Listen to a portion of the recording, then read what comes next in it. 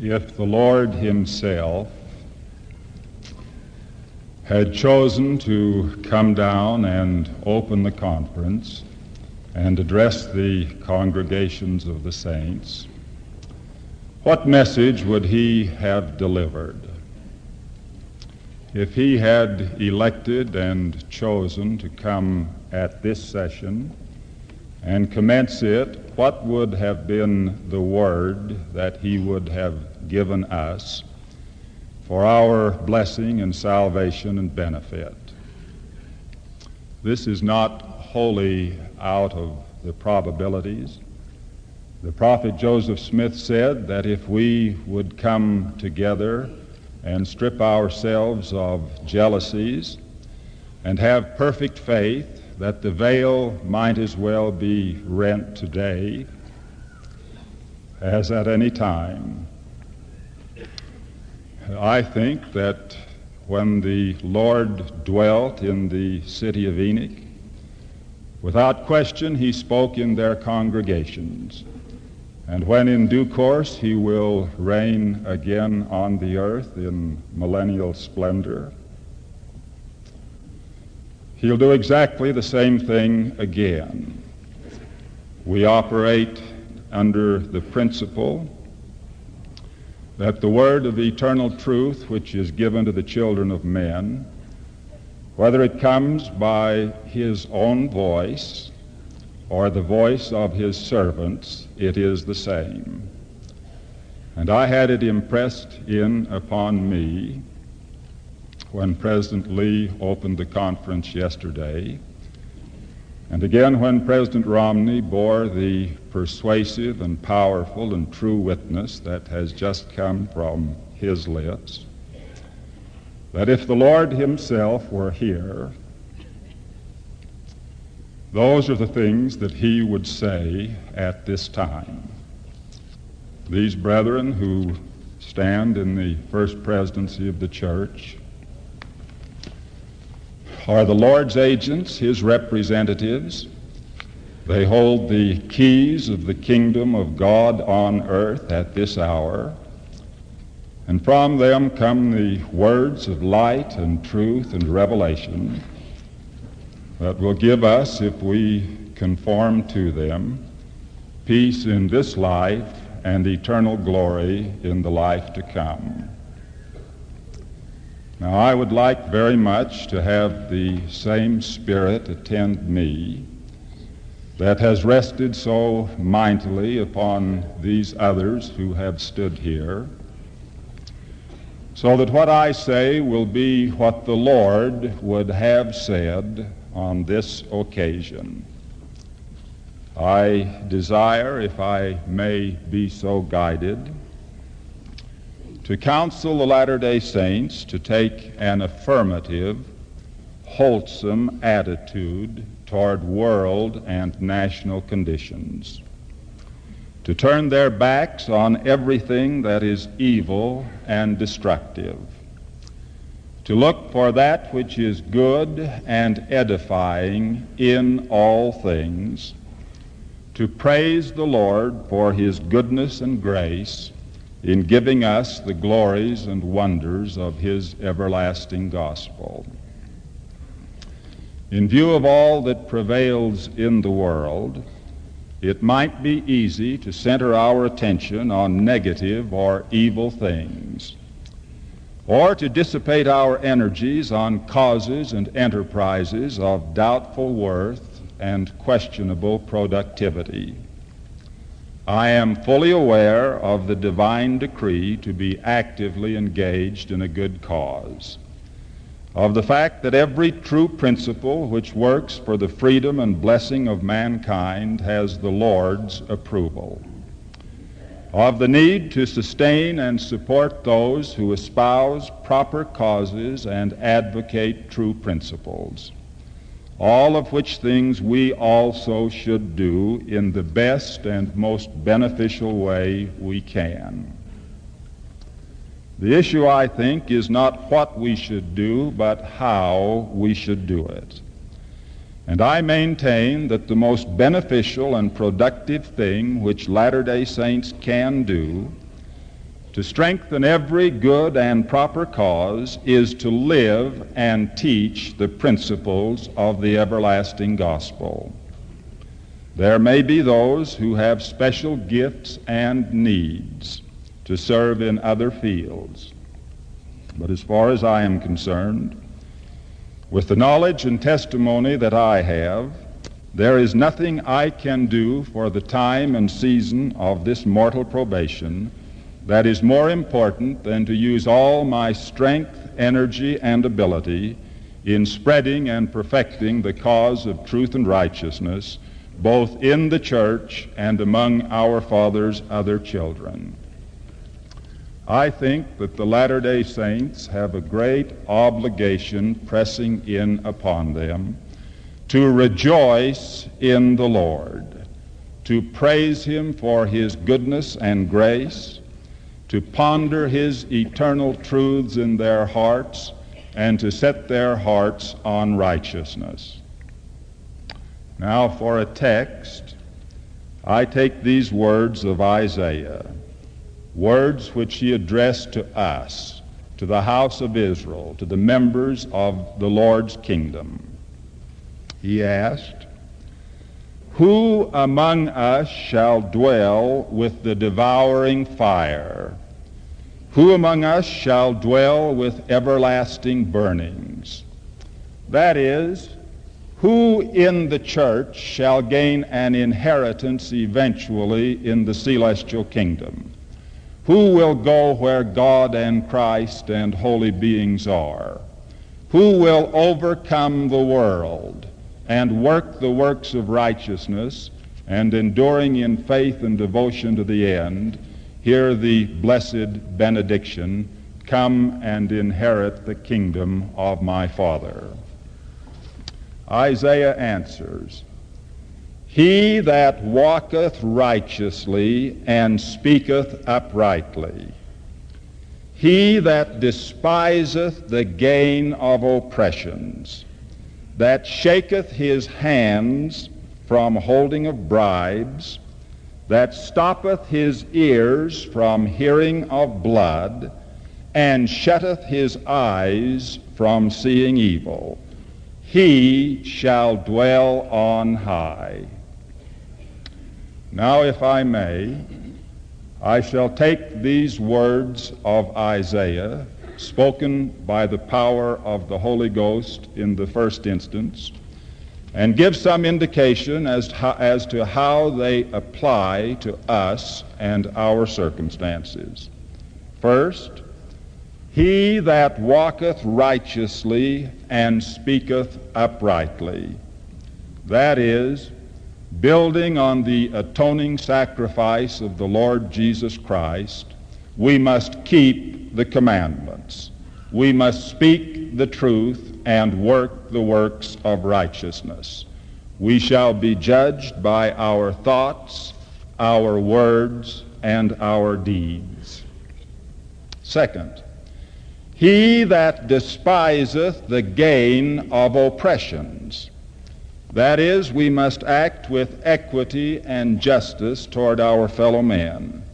It is the Lord Himself who said that He will be a swift witness against those that oppress the hireling in his wages, that at the day of His coming. Third, he that shaketh his hands from holding of bribes.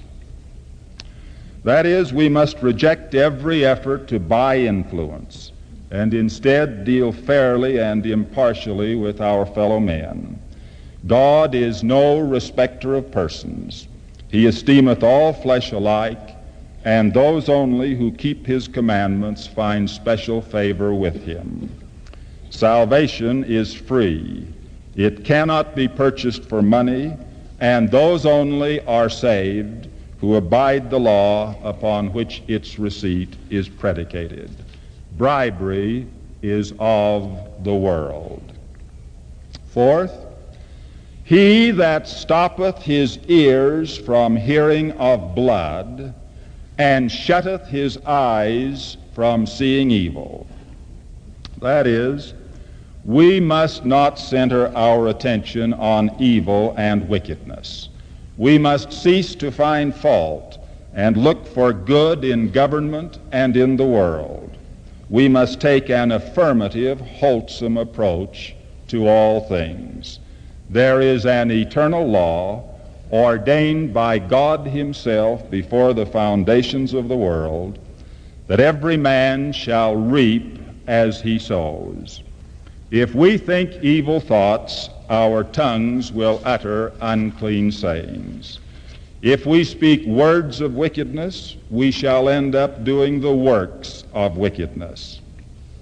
If our minds are centered on the carnality and evil of the world, then worldliness and unrighteousness will seem to us to be the normal way of life. If we ponder things related to sex immorality in our minds, we will soon think everybody is immoral and unclean, and it will break down the barrier between us and the world. And so with every other unwholesome, unclean, impure, and ungodly course. And so it is that the Lord says he hates and esteems as an abomination an heart that deviseth wicked imaginations. On the other hand, if we are forever pondering in our hearts the things of righteousness, we shall become righteous. If virtue garnishes our thoughts unceasingly, our confidence shall wax strong in the presence of God, and he in turn will rain down righteousness upon us. Truly, as Jacob said, to be carnally minded is death, and to be spiritually minded is life eternal. And as Paul said, be not deceived, God is not mocked, for whatsoever a man soweth, that shall he also reap.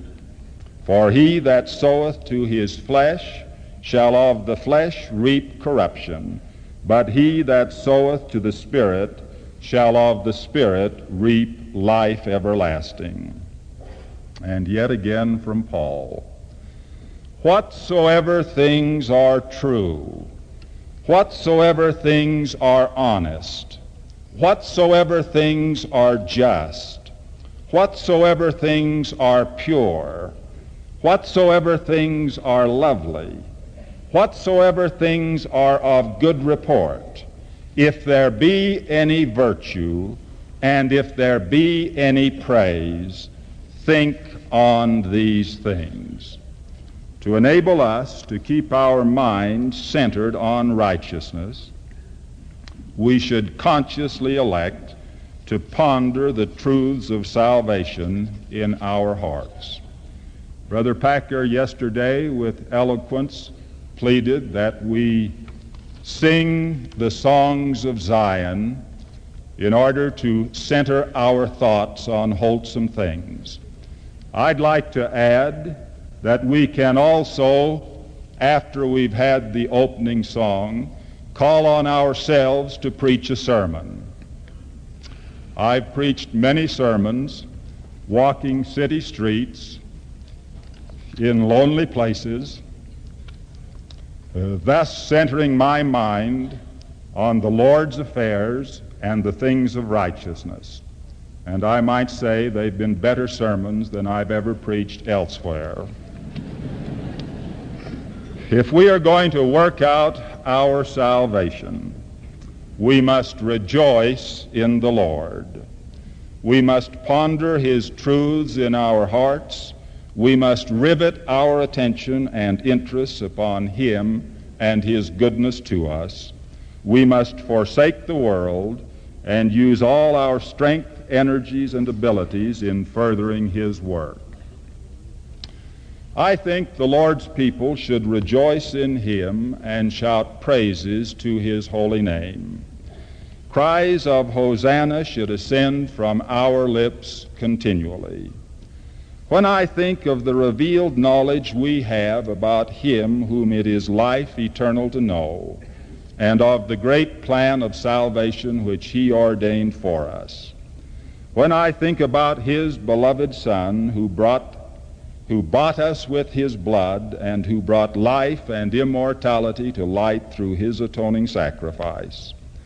When I think of the life and ministry of the prophet Joseph Smith, who crowned his mortal ministry with a martyr's death, my soul wells up with eternal gratitude, and I desire to raise my voice with the choirs above in ceaseless praise to him who dwells on high.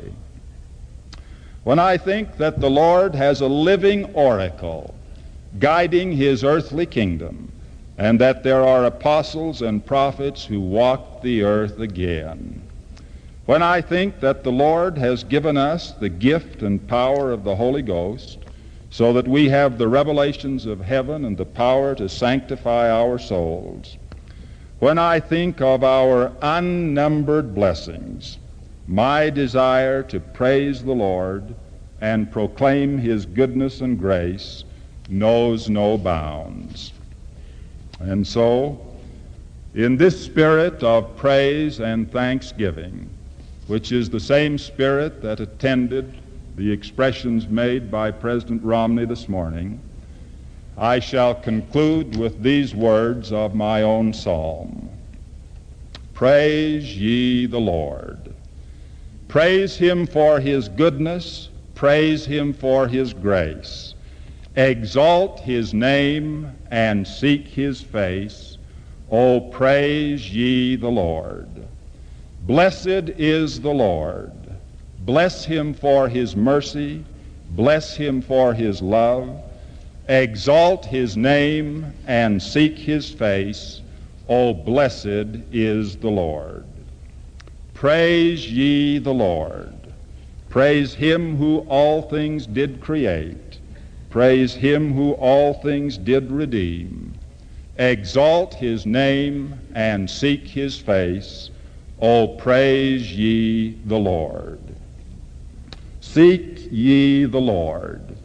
Seek him who rules on high. Seek him whose will we know. Exalt his name and seek his face. O seek ye the Lord. And we have the promise that if we seek him with full purpose of heart, keeping his commandments and walking uprightly before him, we shall indeed see his face and eventually be inheritors with him of eternal life in his Father's kingdom. And of this I testify, and for this I pray for all of us in the name of Jesus Christ. Amen.